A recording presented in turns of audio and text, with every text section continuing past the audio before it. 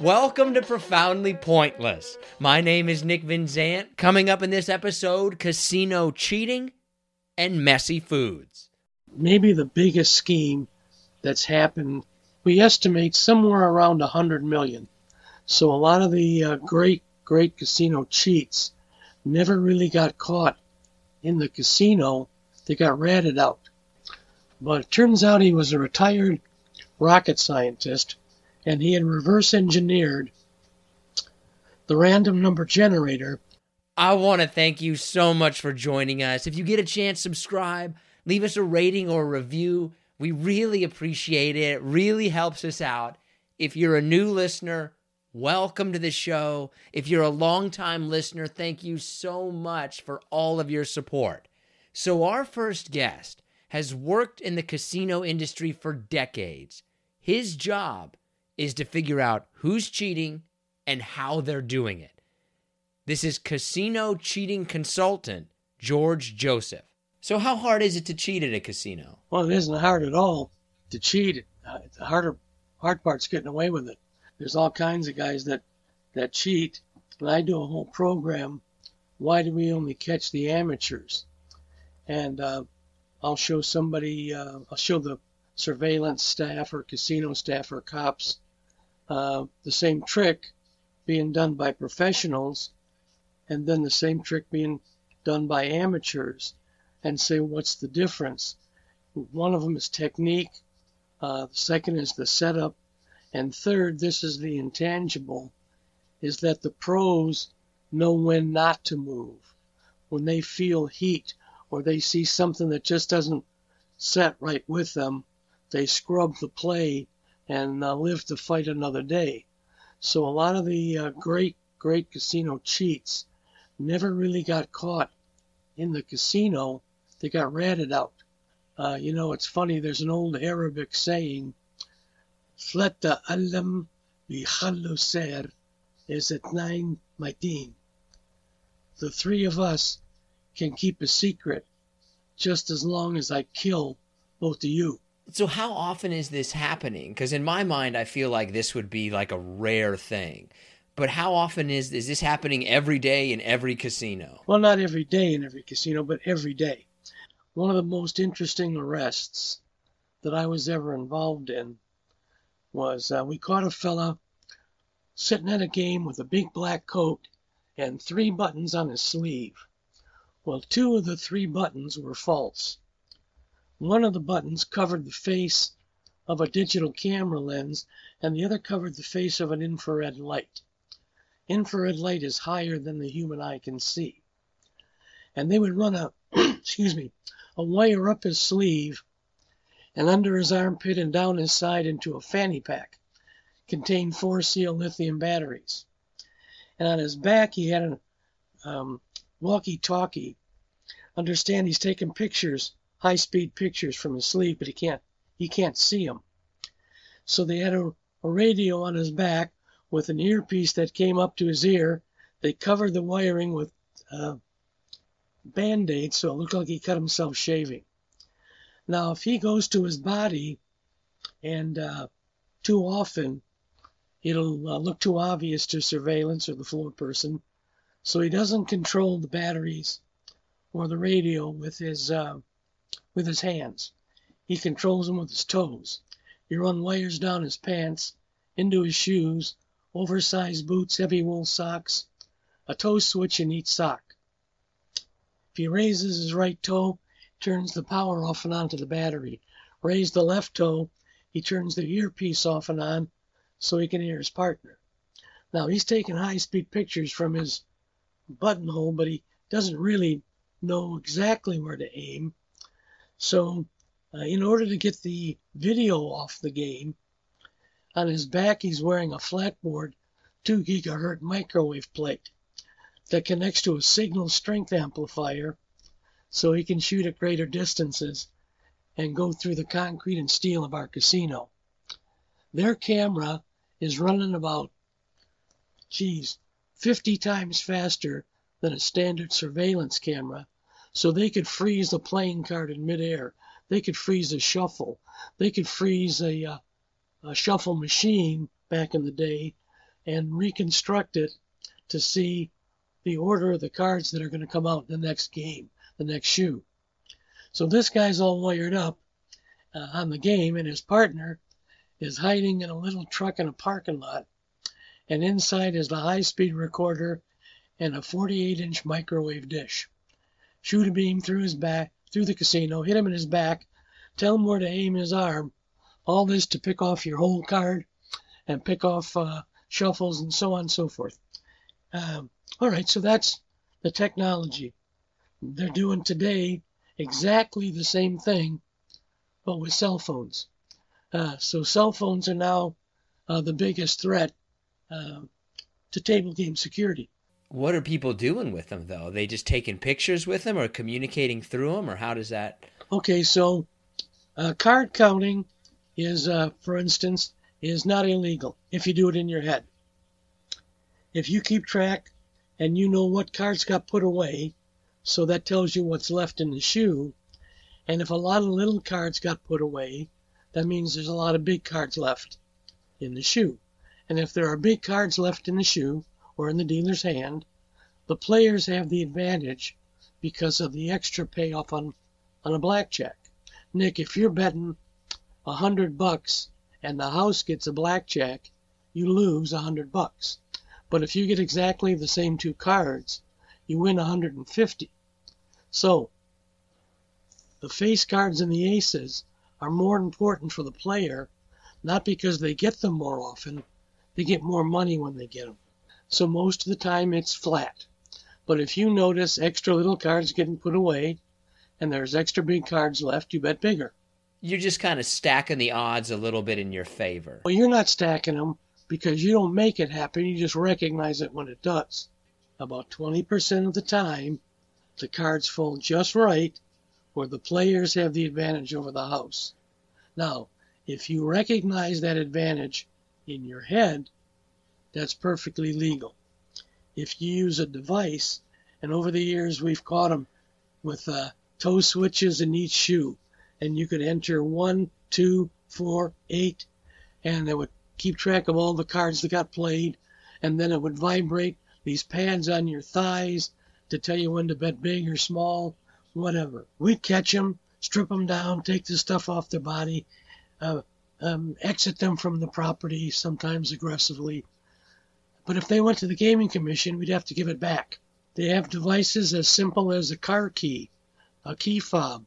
You press the door open button to keep track of little cards, the door close button for big cards. You press the trunk button and it vibrates. Long vibrations means it's good for you. Short vibrations means it's good for the house. Now they have cell phones that have playing card recognition. So I have the cell phone running, or I have a camera connected to the cell phone, and all I have to do is look at the cards. I don't have to click anything. I don't have to say anything. I don't have to memorize anything or keep track of big and little. The program does it for me and then tells me when to bet big and little. So virtually every cheating scheme that was done in the past that involved a hidden camera or technology has now been adapted to be done with cell phones. So it's kind of the same thing, just new technology. Absolutely. We caught a fella, he was playing a video poker machine, but he always had his hand under his armpit or under his boob, like he was scratching himself. But it turns out he was a retired rocket scientist, and he had reverse engineered the random number generator of the old video poker machine. So he would enter his cards that he saw dealt on the screen. And back then they would deal 10 cards at once, 5 that you could see and 5 you couldn't see. Well, he was able to see the cards that he wasn't supposed to see. Now skip ahead to today's gaming world, and the Russians, cheaters, have hacked our slot machines. They would wear a cell phone on their body, cover it in mesh, and they would take a picture of 20 to 30 outcomes of a particular brand or platform slot machine. They would live stream those decisions to a mega computer. Now, you know, The slot machine computer has a very high-speed process by which it goes from one decision to the next. It's interesting to know that as soon as you press that button, the outcome is done. The reels spin just to make it look good, but it already knows where it's going. Now, there's a particular speed at which that processor runs. Their mega computer is running 100,000 times faster than our slot machine. And at first it was incomprehensible to the casino world to think that somebody could reverse engineer the algorithm of a slot machine. And I said, well, you dumbass, some human being wrote that program. So somebody knows exactly how that program goes from one decision to the next, and what are the hidden states, the hidden features, the difficult math. And now you're running it at one speed, and I'm analyzing it 100,000 times faster. So they would put their 30 decisions into their program, running 100,000 times faster, and it would go like this, and it would catch up. Now, they couldn't make a jackpot occur, but they knew how far into the progression bigger payoffs were likely to happen. And they would get a vibration on their leg and have a quarter second to press the button to hopefully get that higher jackpot, higher payoff. All right, so just like I told you about the old timers, something just didn't look right. They got caught in casinos when the audit department would send a report to surveillance saying this particular slot machine had a lot of coin out, money going out, but not enough money going in to justify. Now, usually that just meant that after they collected the money today, Grandma hit a big jackpot, and so the par value wasn't where it's supposed to be yet. But they got caught in a couple of different joints around the country. Surveillance is watching a customer hover with his finger over the play button and then just poke at it very quickly, and that's kind of what got them onto it. Something just didn't look right in the play. If you were to kind of look at it from in terms of like, okay, the casino's priorities with all the things that are going on, 1 is the lowest, number 5 is the highest. Where on that scale does kind of cheating fall? Like, how big of a priority is it for casinos? Game protection doesn't make any money. It saves money. It gives you a comfort level, allows you to sleep at night.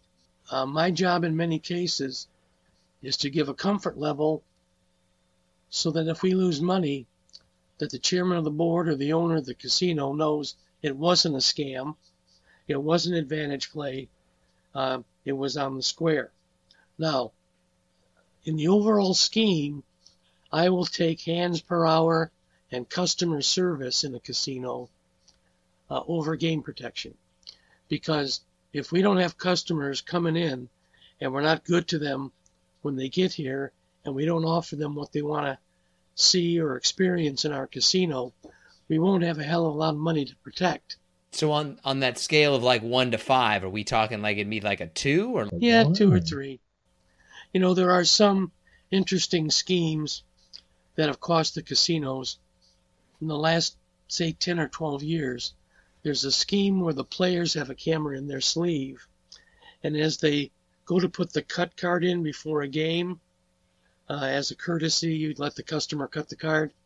Well, they run the cut card back and forth across the cards being held by the dealer, and on one of those passes, they riffle through the cards with their thumbnail, and their hidden camera takes a picture. Now they have a sequence of cards coming out in the next shoe, and they know the exact order. They can predict the winner or loser in a baccarat game.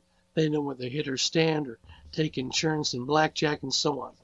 At any rate, that's probably maybe the biggest scheme that's happened since in the last 10 or 12 years. we estimate somewhere around 100 million worldwide. And anytime you estimate based on historic losses, you can assume 2 or 3 times that much based on losses that were not attributed to that, or you didn't report them, or you just didn't even know that it happened to you, basically. There was a big controversy in the gaming world based on a fellow named Phil Ivey. The name is familiar. Poker player, right? He's arguably the greatest money poker player who ever lived. Well, Phil won $12 million at a casino in London and $9.6 million at the Borgata in Atlantic City. And both the casinos accused him of cheating in the form of edge sorting. And the whole thing revolves around playing cards that get printed properly, but they get cut off center a little bit. So if you take any deck of cards and look at the edge diamonds or edge border or edge pattern on the card, you will find 60 to 70% of the decks are irregular. And that means nothing, because if you shuffle the cards properly, spin half of them and wash properly, they can't be taken advantage of. But imagine, let's make it a simple thing. Let's suppose that we sat down on a game and we spun all the aces and faces in one direction and kept all the little cards in the opposite direction. All that means is, in the next hand to play, or once we've done enough cards, we can look at the dealer's hand and determine with fair accuracy, do they have high cards or low cards? It doesn't tell us the exact card, it just tells us a group. Well, that's all Phil Ivey. Actually, Phil Ivey didn't do anything. The girl he was with asked for a particular brand of cards and a particular color. So she knew in advance that these cards were miscut. Then she said, I'd like to have a hand shuffle, no machine shuffle. No hand shuffle, just a machine shuffle. Well, during hand shuffles, you wash the cards. That would mess up the pattern. But a machine shuffle, they don't wash them, they just put them in the machine. Then she wanted a Mandarin-speaking dealer so she could understand each other. Then she said, when you deal the cards, before you turn them over, show us each card. And it sounded quirky, but, the Asian customers are the best customers in the world, but they're also superstitious. They acquiesced. They showed him each card. Well, every time she showed him, and they put him back face down. And then when she'd point at the card and go like this and say, turn that card over longwise. And then if she went like this, she'd say, turn that card over sideways. What she was doing in the first shoe was turning all the 9s and the 8s and the 7s in one direction and leaving all the weak cards in the opposite. So during the first shoe of play, Phil lost $400,000 or so. That's what his attorney told me. During the next shoe of play, they'd look at the opening in the shoe, and if it had a big diamond, it was a good card. They bet on the player. The player side always gets the first card. If it was anything else, they bet on the bank side because the player was going to get a weak card. So they didn't know the exact card. It's just like me saying to you, Nick, you have an advantage by knowing it's a good card, so you bet the player. If it's a weak card, you bet the bank because the player's going to get a weak card. The mathematicians estimate he had about a 6 or 7% overall advantage. Well, in 2 days of play, he won $12 million in London. So they were just looking at the way the cards were cut, and they could get an idea of what the cards were based on the way that the cards were cut when they were manufactured. Exactly. Let's just suppose that you're supposed to have perfect half diamonds all around every edge. That's what's supposed to happen. But because they get cut so fast, Then you get decks that have a little teeny diamond on one edge, which means the bigger other side will have bigger diamonds. So that's what they were looking for. They call it registration variance, and it creates an irregular border. When you look at people, like when you look at cheating in casinos, is this usually like just one person or a couple of people doing this, and then they go all over the place doing it? Or are these like really organized networks? You get it on the head. There's a combination of both.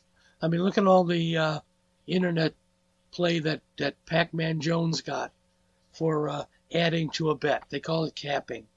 All right, he knew he had a winner. He added to his winning bet to try to get more money. Okay, that's a ridiculously simple and stupid thing to do, especially if you got a camera over your head, you dumbass. Okay, so that's the amateur.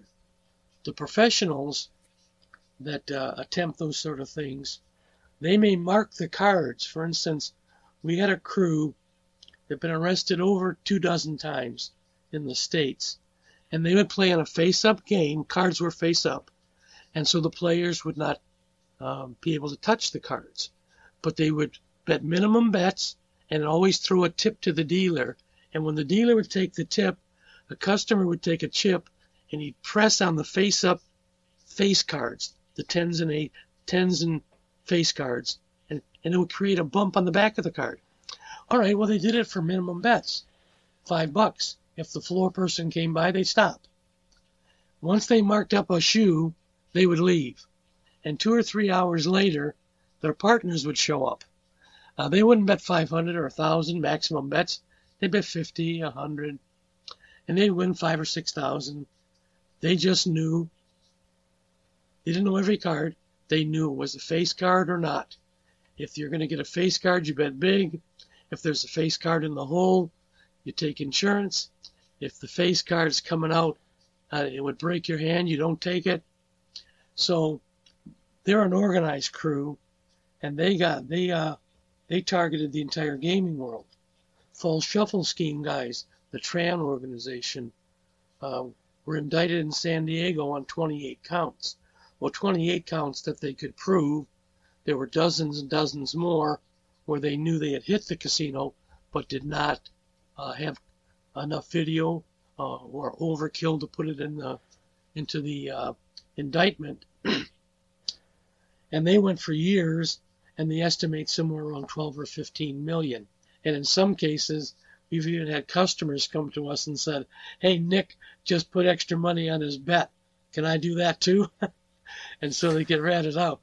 One of the funniest ones, the dealers would take their tips. They have to tap the bankroll to make a sound to let the floor person know that they were getting a tip, and they put it in their top pocket. And then when they were done, they have to take it and go to a big box in the middle of the pit and put all the tips into that box. And collectively, the dealers would pool that money and share equally. So a casino executive goes to this shirt maker one day to have a shirt made. And they're talking back and forth. What casino? Oh, I'm over at the MGM or whatever the hell the casino was. Oh, hey, do you want one of those special pockets? What are you talking about? This is that pocket where you got that slide in it. The kid who went to the shirt maker had him make a special pocket that if he put money in, it would slide down into his underwear at first.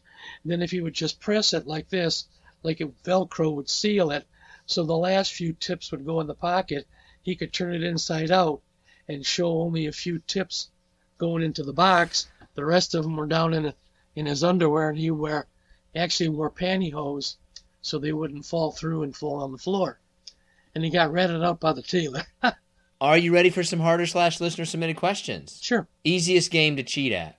The vast majority of cheating that I see now is being done in player clubs in the slots, where people are stealing free play or working in concert with an inside person to load up a customer card with extra free play. Okay, that's a whole separate issue. That's the slots. Baccarat, depending on who you get to, is the big game for organized cheaters, simply because so much money can be risked on so few cards. if you can track the cards, there's a big payout. A big payout. And here's the thing. If you and I, Nick, conspired to steal one hand of blackjack, we're going to win one bet. But with the same number of cards, we steal a baccarat hand, that could be 7 bets because everybody can bet on the same cards. And in some cases, 14 bets. And if some of the casinos in Southern California allow back betting, over-the-shoulder betting, you can have 42 bets on the same number of cards. So baccarat has that advantage for the cheaters or the advantage play. Take a simple example. If you knew the first card in a blackjack game was an ace, you have a big advantage, 52%. But you're the only one going to get that ace. The first customer is going to get the first card. What if in baccarat you knew the first card was a 9? That means the player side is going to get the most powerful card in baccarat. Well, not only you, but everybody else on the table can bet the bank. Everybody can move back and forth between player and bank. So that's why baccarat has been the game of choice for the big cheaters, because so much money is risked on so few cards. Which one's the hardest one to cheat at? Well, that's a tough question. It's not hard to cheat at any game if you're willing to put the dedication in. Some of the great thieves I knew, they worked a little differently in the old days. There was a great old crew of dice cheaters. A fellow's been dead for years. I can mention his name, Glenn Grayson. And Glenn had a crew of dice cheaters. And one of the ways they worked, and they were very good, and they had all the guts in the world, and they knew when to move, when not to move. But one of the ways they pulled off a scheme, it was one step short of pulling a gun. They'd walk up to the shift boss on duty that night, and they'd say, "You know who we are, right? Well, you're in for 15%. And he'd nod his head, and you'd think he'd leave the casino. He'd go right there and stand behind the crap table. And you'd see if a dealer saw anybody do a move, slide the dice, put a cube down, add to a bet, whatever the hell they were doing. If they looked up kind of and they saw the boss just sitting like this, staring at them, they knew to keep their mouth shut. Okay, so any game can be cheated. That's a couple of the questions kind of revolve around that topic. It's like, what was the most complex one you ever saw? We're like, wow, that was smart. The camera up the sleeve thing was pretty intricate because they lasted over 7 years that I know of. And it was because they stayed small. They would only win $1,000 or $1,500, and in a casino the size of Bally's or MGM or one of those big joints, that doesn't even hit the hit sheet. Nobody even pays attention to it.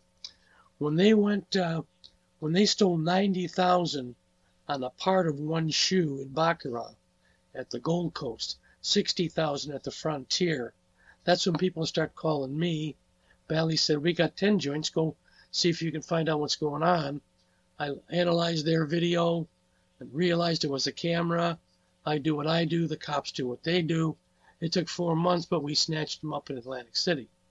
So had they stayed small, and they were smart, they had different collectors. If the same guy keeps beating you for 1,000 or 1,500 at a time over and over and over again, it just doesn't look right. So they would burn and churn their collectors. So let's suppose, Nikki, you're the collector, and I'm the guy with the all wired up with the devices. You don't know me. You don't know what I have on my body. You don't know anything about any truck in a parking lot. All you know is if I give you a signal, you do one thing. If I give you another signal, you do something else. If I give you the cut sign, that means scrub the plane, get up and leave. So the real professional crews have lasted an awful long time. So the real smart crews burn and churn their collectors.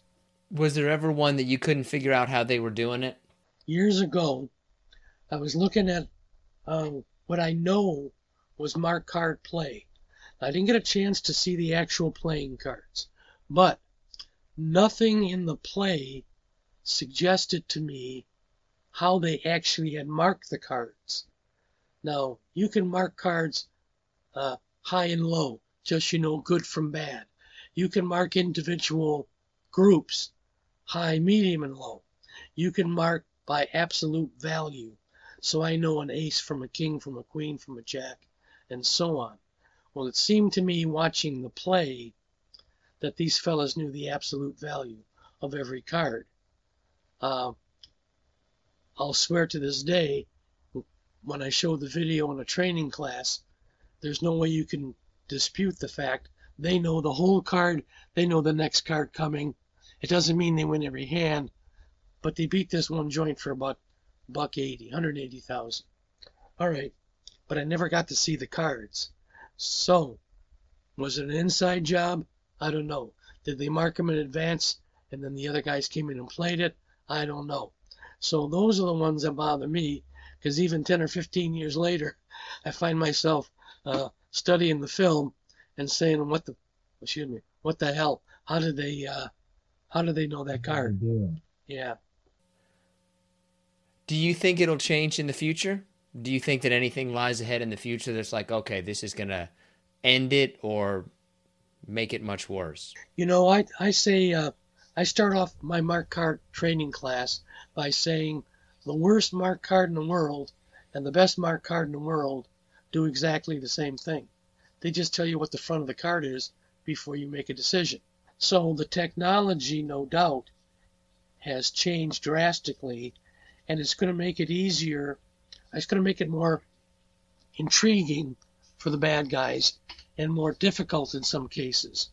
But if you saw mark card play from the old days and mark card play from the new days, it still looks like mark card play. The method, the modus operandi, how did they do it, has changed. And that's going to keep changing based on technology. I mean, look at the casinos that have been targeted. When they get a phone call and the kid in the cage thinks he's talking to the owner, and the owner says, put $1.5 million in a bag and bring it to some guy in a parking lot. And it's been going on in casinos all over the country, all over the world. Wait, so there has been some scams where somebody would just pretend to be like a boss and tell somebody else, meet me in the parking lot with money? Absolutely. One of the big casinos in downtown Las Vegas, targeted for $1.5 million, joint in west coast of Michigan, $700,000. When it comes to an accounting thing, they've had vendors call and change a bank routing number, and they don't realize I got your bank information, so payments that should have gone to your electrical company are now coming to me, and I snatch that money up and run. Do casinos cheat? That's a great question. That really is. Because it used to bother me. Well, first of all, we don't cheat customers. We just have a built-in edge. Number two, you get snatched up for stealing my money, and then you whine about getting slapped around a little and thrown out. Why don't you just not steal my money? In 1931, when they opened legal gaming in Nevada, there were 6 sides on the dice, 38 numbers on a wheel, 52 cards in the deck. Now, skip ahead 90 years, it's exactly the same thing, except for 6-5 blackjack and certain side bets on the games. So the casino has the same mathematic rate of win that they've had for 100 years. So in selected areas, small joints, yeah. But you're a joint MGM, you got 50 joints around the country. Are you going to take a shot of losing gaming licenses in all 50 jurisdictions or a dozen jurisdictions to try to cheat on a game and then hope that everybody keeps their mouth shut? The intangible always goes back to people brag, people get drunk and stupid, people shoot their mouths off, people use it to get out of jail free. That's going to be the one thing the thieves can't change. I want to thank George so much for joining us. If you want to connect with him, we have linked to him on our social media sites. We're Profoundly Pointless on TikTok, Instagram, and YouTube. And we've also included his information in the episode description. If you want to see more of how some of these cheating techniques are done, the YouTube version of this episode will be live on February 15th at 12:30 p.m. Pacific. Okay, now let's bring in John Shull and get to the pointless part of the show. Do you feel like an adult? Yes. You do? I do feel like an adult. Absolutely. Oh, I feel nothing like an adult. I feel like a child masquerading as an adult. What's supposed to make me feel like an adult then, I guess? I don't know, just like because I don't feel like I know what I'm doing. Like I still feel like a little kid just trying to like get through life. I mean, there's moments of my life where I go back to being an 8-year-old, I think, or have feelings like that. But on an everyday basis, no, man. When you roll out of bed and it hurts, you're like, I'm an adult. These bones have lived some things. Oh, like I feel physically older, but I don't feel like I'm mentally like I'm an adult at all. I mean, your hairline hasn't changed since you were 7, but that's fine. And according to our audience, I polled the audience, 60% of people who are adults say that no, they don't feel like an adult. Only 35% of people said they actually feel like an adult. Maybe you're just a grumpy old man. I think I know plenty of angry old men. I would not classify me as one of them. You are an old soul, though. Like, I feel like if you could pick a time frame to live in, you would live in, like, the 1940s. I mean, simpler is better. I appreciate investing time in something and getting to know everything about something, which is whether it's a record or a book or making a meal, as we're, nowadays everything is, instant gratification, right? You don't have any of that. So yes, I guess I would classify myself as an old soul. Oh, I'd much rather live in the future. I feel like we're at this awkward stage right now where like technology is pretty helpful, but it's not like super helpful yet. I wish I lived another 100 years in the future. I may regret saying this, as I do most things that I open my mouth with on this podcast. But I don't know if I ever want to see the first actual robot like that does human things and is sold commercially. Oh, I don't really want to see that either, to be honest with you. I think the whole going down the road of AI and all that kind of stuff is really messing with something that maybe we shouldn't be messing with. I think that could be fundamental changes to the society. But I absolutely want my limbs to be able to be replaced with robotic stuff. I want to be 80 years old with like 20-year-old robot knees. Here's the thing, though, is kind of the question at its core. I feel they can replace the stuff that doesn't truly age, right? Like you can replace an arm, a leg, but you can't replace your heart. I don't want to see that, man. If my arm goes, just let it go. Like I don't want a robot arm when I'm 80. Oh, I absolutely want robot arms. Why wouldn't you want robot body parts? I get what you're saying in the sense of like, look, when my heart goes, when my lung goes, it's time for me to go. I'm okay with that, and I agree with you, but I absolutely want robot arms and body parts. Like, I want to be able to still be doing stuff. What robot part would you want the most? Oh, legs. Oh, okay.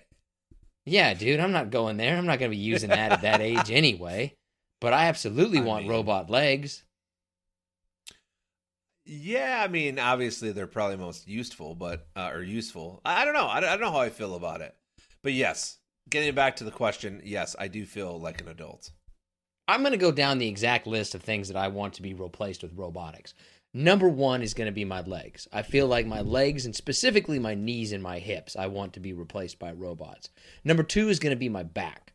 Number 3 is going to be my shoulder. Number 4 is going to be my arms. And number 5 is going to be my neck. I feel like that's the way of things that are going to go. And that is why you should feel like an adult, because everything you just mentioned, I assume, bothers you or nags you currently, correct? No. Oh, okay. All right. Well, then you still sounded like an old man right there. I started going after I do shoulders now or chest or back at the gym. Oh my God, here comes the gym. I put on a heating pad. Oh my God. my shoulder just hurts so bad. Like I probably should go get it checked out. But like, it just hurts so bad. I feel like such an old man. Yeah, dude, that's what's gonna happen, right? Like when you don't really exercise, then all of a sudden you're fucking Joe something. God, see, Joe there's just somebody. that's the problem is now I can't keep up. Like I don't even know who are the cool workout people to insult you with. Like you can't say Arnold Schwarzenegger anymore. Like I was in my basement the other day. Oh God, what was the weather like? I'm just gonna have a checklist, and I'm just gonna go ding for every time that you bring up the weather, your basement, or you going to the gym. I don't know how I would feel if somebody made that T-shirt of that. That would be hilarious. Like Scholl's episode checklist. Episode checklist? I think that you should go ding whenever somebody brings up the weather in conversation. Somebody should just go like ding. It's unseasonably warm here. God, listen, I'm not talking about the weather with you. We're old men. What do old men talk about besides scorned lovers, alcohol, and the weather? Oh, I don't bring up scorned lovers at all. Wait a minute. We are both married men who have been married for quite some time. Have you ever brought up an ex-girlfriend to your wife? Yeah. I mean, when we first started dating, I mean, probably I don't specifically remember a time recently, but probably within the last couple of months. I mean, it's not like you and I met our wives at an older age. Not that old, but older. So like you had priors. 20s. Yeah, I mean, you had prior things. It's not like it's, Oh, maybe this is a me and my wife thing. I don't know. I have never brought up a single ex ever in her presence or talked about him in any form or capacity. Ever. At all. It's not like we sit there and say, what was the best time sex-wise that you had besides me? It's not like anything like that, but, you have memories, life memories, things like that. I mean, it gets brought up from time to time. And you bring that up? I would never bring that up. All right, let's get some shout-outs. Adam Borland, or Borland? It's probably Borland. It's probably Borland, not Boardland, I would assume. Borland, yeah. Isaac Duda, Sebastian Plagario, also sure that's not how you say that last name, Christelle Peasy, Harrison Garboot, Max Briscoe, Grant Haygood. I like a Grant. A Grant is, Grant is not a name that you hear very often, but it's it could be more of them. I can deal with more Maxes too. I prefer Maxine, actually. I like Maxine. That's like never know what you're getting with a Maxine. Oh, I think I know exactly what you're getting. You're getting a talking to. You're going to hear some complainings of somebody's name Maxine. All right, let's wrap this up. Travis Gilroy, Rosa Jackson, Jake Simons, and Zach Williams. Congratulations. Okay. Congratulations. All right, so we're just going to keep the train rolling here. Picked out 10 random-ass things. We'll see what Nick responds here, what he reacts to these with. We'll start off here with the water buffalo.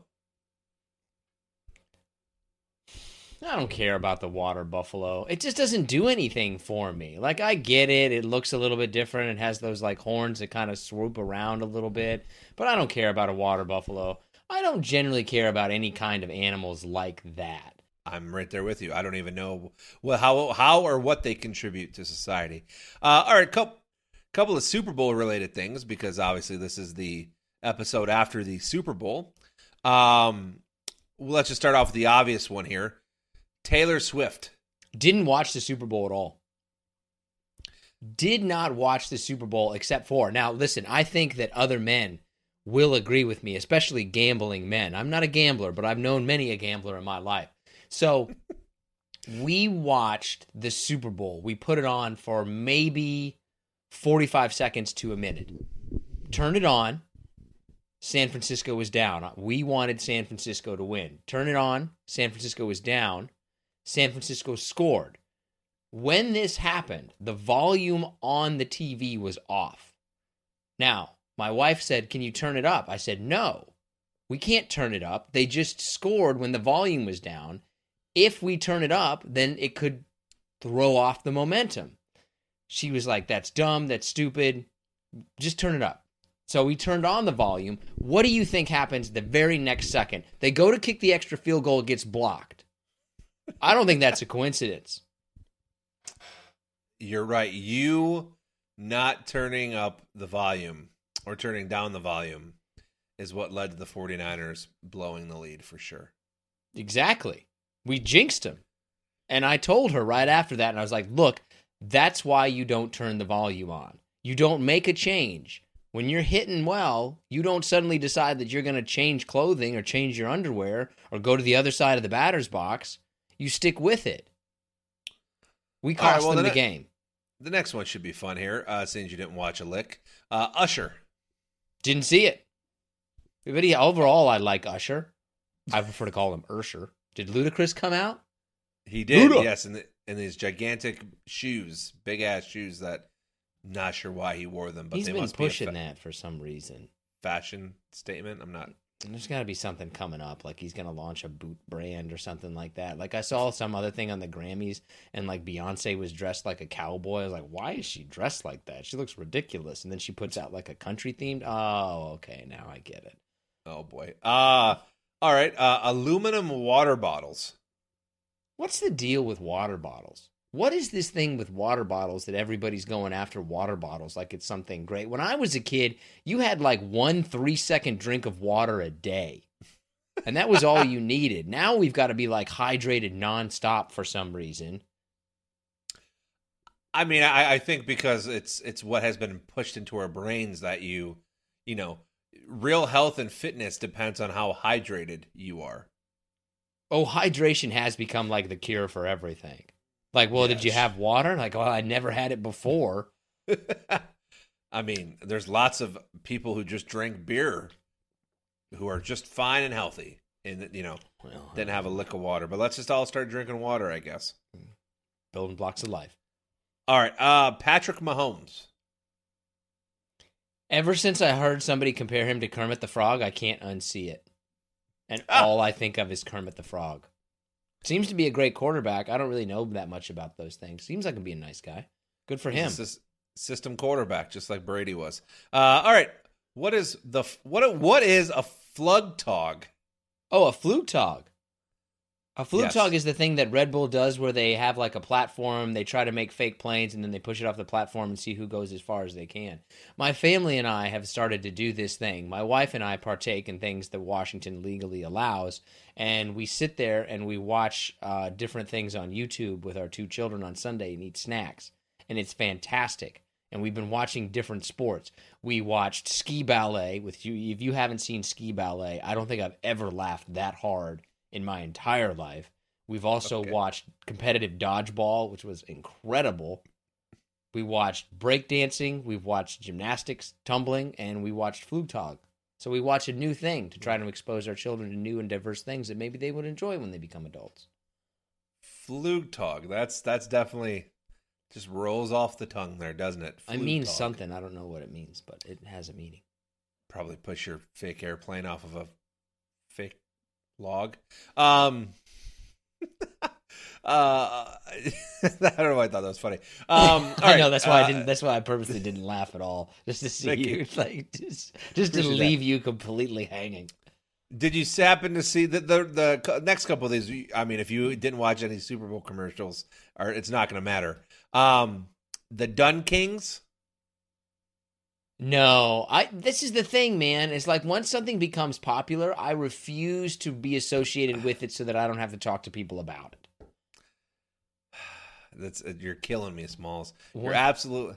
I'm fine with not conforming to the social norm, but that commercial, which was aired during the Super Bowl, which was for Dunkin' Donuts, was basically Tom Brady, Ben Affleck, and Matt Damon in a boy band called the Dun Kings, and it's hilarious. And now I don't know if they will still have this for sale on their website, but you could like buy the tracksuits on Dunkin' Donuts website. I did see something about this, and to take this in a bad direction, I also saw that Dunkin' Donuts is one of the largest, I think, has more employees on food stamps than any other company. Maybe they should invest that money in their workers instead of paying Tom Brady to do stuff. How'd you like that answer? I mean, that's why we do this, I guess. I had no idea. All right, well, let's shift gears. Copper mugs. Oh, wasn't that a big trend a little while ago? Well, it was a big trend, and I actually bought my wife 2 copper mugs, maybe even 4 copper mugs, which were much more expensive than they thought that they were going to be, because you think a copper mug is going to be like $5, but it's like $40, and I don't think she ever used them. Now, see, if that was me, you would be lambasting me for, why do you need 4 copper mugs? Well, they came in a set. She really wanted them. It was for a birthday present. And besides, you would go out there, you would already have 4 copper mugs, but I don't like this particular color of copper, so I'm going to go ahead and get another 4 copper mugs, and then you would end up having like 24 copper mugs that you weren't using at all. Let's see, how many do I have hanging up? I have 10 hanging up right here. You have 10. This is exactly what I'm talking about. You don't buy 1 useless thing. You buy 7 useless things. They come in handy. They're good for Moscow mules. What percentage of things that you buy would you say that you actually use? 90 to 100%. Really? No. Not use once or twice. What percentage of things that you buy would you say you regularly use? I mean, I'm still going to say 70 to 80%. I mean, I don't buy things. I don't usually buy like, things for myself for like leisure purposes. I would say that's number is probably about right. That about 20 to 30% of stuff that people buy, they really don't use very much.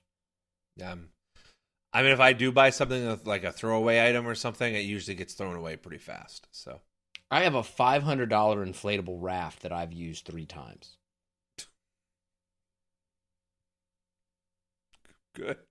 Good for you. Actually, it's a kayak, now that I think about it, technically. I don't know what the difference between a kayak, a canoe, and a raft is, but whatever. I don't actually know the difference between the 3 of those either. Probably how many people you can seat. Maybe a kayak, I think you can, like, sit in and it, like, kind of comes around you, and a canoe is like, well, this thing's technically a kayak. Maybe a canoe is just bigger. Okay, now I'm going to have to look this up. Damn it. See, when I close the thing. Okay, do you have any more? Yeah, beach ball. Oh, just awesome. I love beach balls, man. That's a great time. Beach balls, dodgeballs, and those kind of softer balls. Softer balls don't get used nearly enough as they should. We're too focused on hard balls when we should be really playing with soft balls. All right. Unibrows. Hilarious. Every time. Every time I see a unibrow, I laugh. But do you feel bad for people who think that is like the regular and fashionable? I don't think that anybody thinks that it's fashionable. I think that there's 1 or 2 like professional athletes where it's really bad, so they've made it like their look. But I don't think that anybody thinks that is fashionable. I think everybody tries to control that. All right, last one here. Jelly roll. The what is it? Like the singer, Jelly Roll. That's somebody that I have seen this person, but every time I've seen it, I've just been like, I'm not getting into that. I want plausible deniability. I don't know any of the songs. I don't know. I've heard that they must have some story. They got really popular, but like I'm like, nah, I'm not investing my time in that. Like, I'm not going to start watching that show. It's not. It's a man who served jail time. Yeah. Got out and is reformed now and has the voice of an angel. Oh. Cool. Anyways. All right, what's the difference between a raft, kayak, and flugtog? Actually, I stopped looking at it. It looked like too long of an answer for me to go ahead and look at. It looked like one of those answers where after you read it that you still don't know what the difference is. All right, well, then we might as well just skip to the best part of this whole all right. So our top 5 is top 5 messy foods to eat. What's your number 5? So are we basing this upon how many stains I have on my clothes from these things? Or how messy they are in the moment? Because it's kind of a different atmosphere. But I'll try to blend them as well as I can. I like how you ask for my opinion on what we're doing, and then just continue to go straight into what you were doing as if the answer mattered not whatsoever. So why bother answering the question? Yeah, what are we doing here while I'm doing this? No, I'm just do you, man. Do you, big player? I'm just doing. I learned from the best, man. Anyway, so my number 5. I mean, this has to be on the list somewhere. So I have soup. I don't have any problems eating soup. I don't find soup to be a difficult food to eat, to be honest with you. Just don't overfill the spoon. There you go. It's fucking terrible. Soup, milk, any of those type of liquids that you put on a spoon they're just messy. They're terrible. I really don't have any problem with them. I don't know what you're doing. Trying to get, like, man, don't fill it all the way up. Like, just go 3/4, and I don't think that you'll have this problem. I love filling it all the way up. My number 5 is corn on the cob. I always had not corn on the cob, not because it's really a messy food to eat, like in terms it gets all over you or your hands, but because it just gets in your teeth. Yeah, I mean that's fair. I mean I don't consider that messy. I'm definitely going with more like physical. I consider, yeah. For me, it's the teeth. Like, I consider corn on the cob for the teeth factor, and like, I gotta get this out of my teeth now. My number 4, I have powdered donuts. Oh yeah. There's no way you're coming out of that clean. I mean, you look like you either jerked off Casper or you just did, a line of Coke. I'm not sure. I don't know about jerking off Casper. I don't know what kind of donuts you're eating that you would look like that, but I mean, I understand having some sugar on you. I don't know why you would look like you. It's the first thing I thought of, right? I don't know why. Okay, all right, well, that makes sense. My number 4 is a mango. It's basically impossible to not come out with a sticky mess if you're trying to, like, peel and eat a mango. Yeah, I mean... Yeah, that's fair. I thought about putting an orange on my list, but I didn't. But that would probably be the closest thing to a fruit I'd have on here. I don't have any difficulty with an orange. Oh, an orange. I do actually remember that. Apparently, I am very good at peeling things. Because I remember a time in which John and I used to work together, and I remember sitting across from him, watching him struggle to peel an orange, and he somehow had gotten it into literally like 20 to 30 pieces. I was like, what are you doing? Like, you do not peel oranges well. I actually bought a little tool that helps me peel them properly. I can't do it, man. Do you bring that out in public? You can't. You can't be in public. I mean, I probably have an orange every other day. So I mean, I have I have 2. I have one in my desk drawer and one at home. So you can't do that stuff right there. Like, there is no way for me as a person that I could see somebody with like a tool that helped them peel oranges and not think that they were an idiot. I mean, it's been great for me, so it helps. I'll tell you that. It's not like it's not like it's been a detriment. I can tell you that. Okay. All right, my number 3. I have really can be any kind of like meat pie, but I went with Sloppy Joe specifically. I thought about putting Sloppy Joes on the list, but I have not really had that many struggles with Sloppy Joes. I can't think of a time that I'd be like, damn, these Sloppy Joes.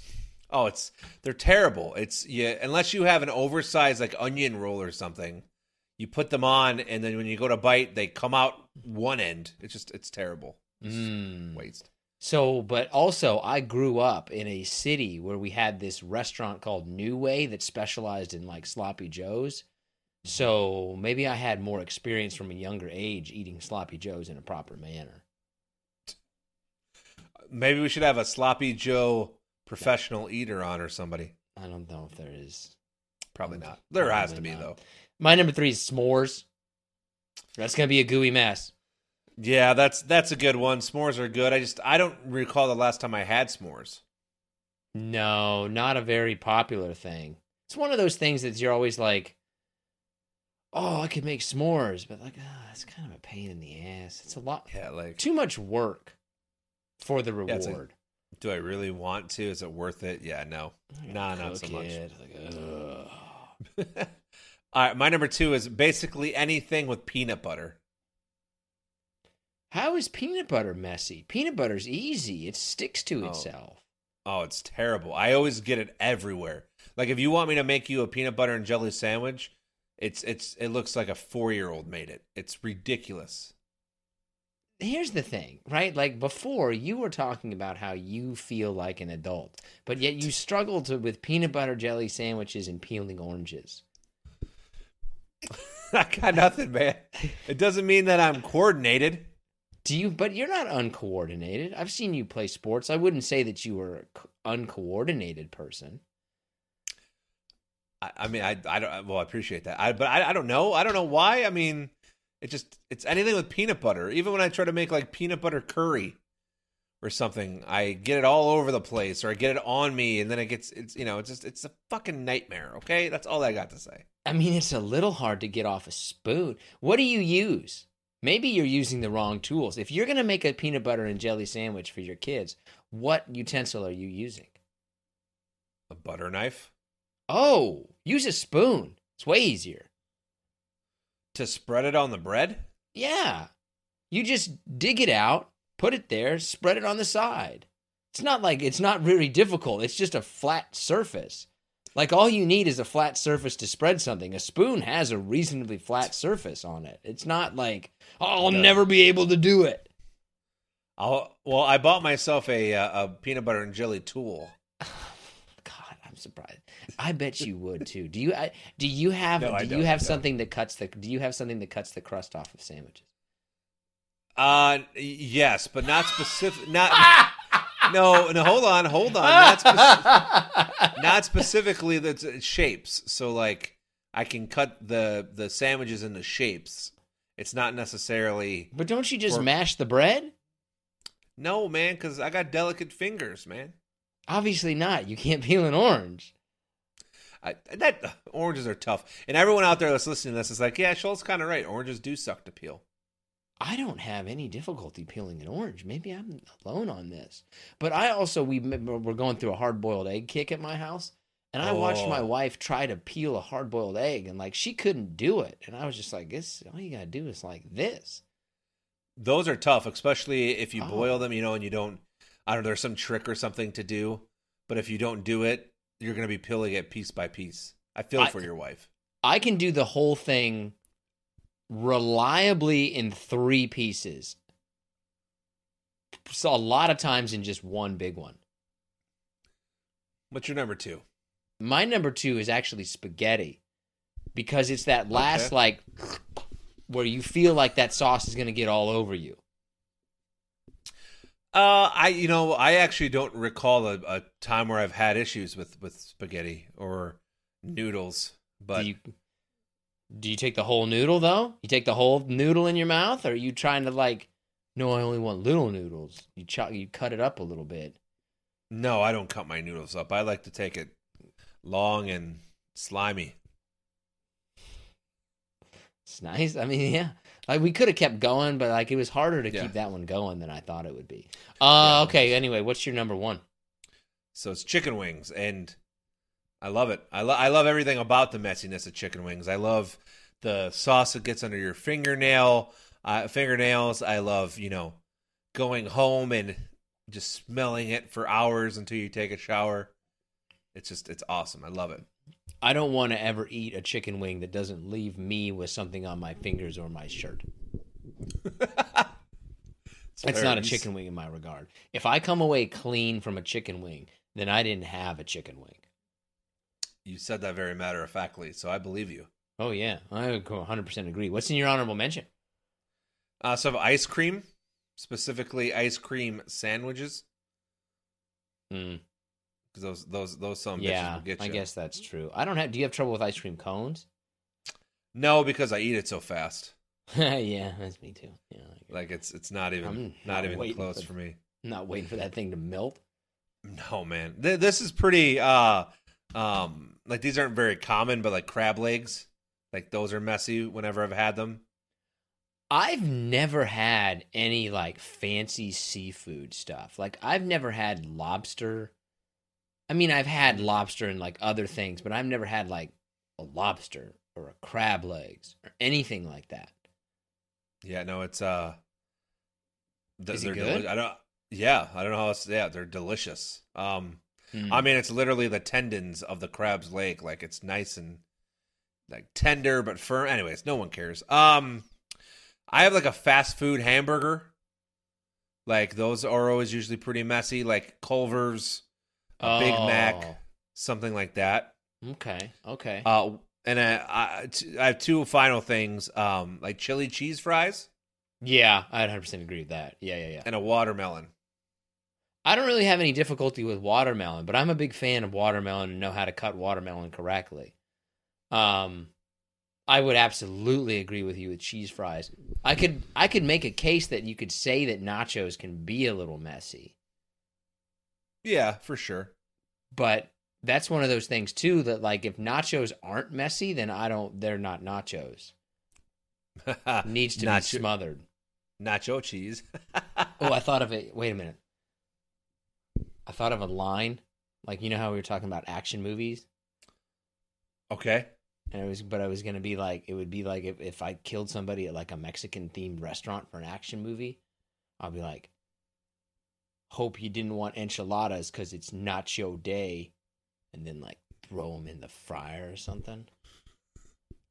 You should just end it there. Okay, that's going to go ahead and do it for this episode of Profoundly Pointless. I want to thank you so much for joining us.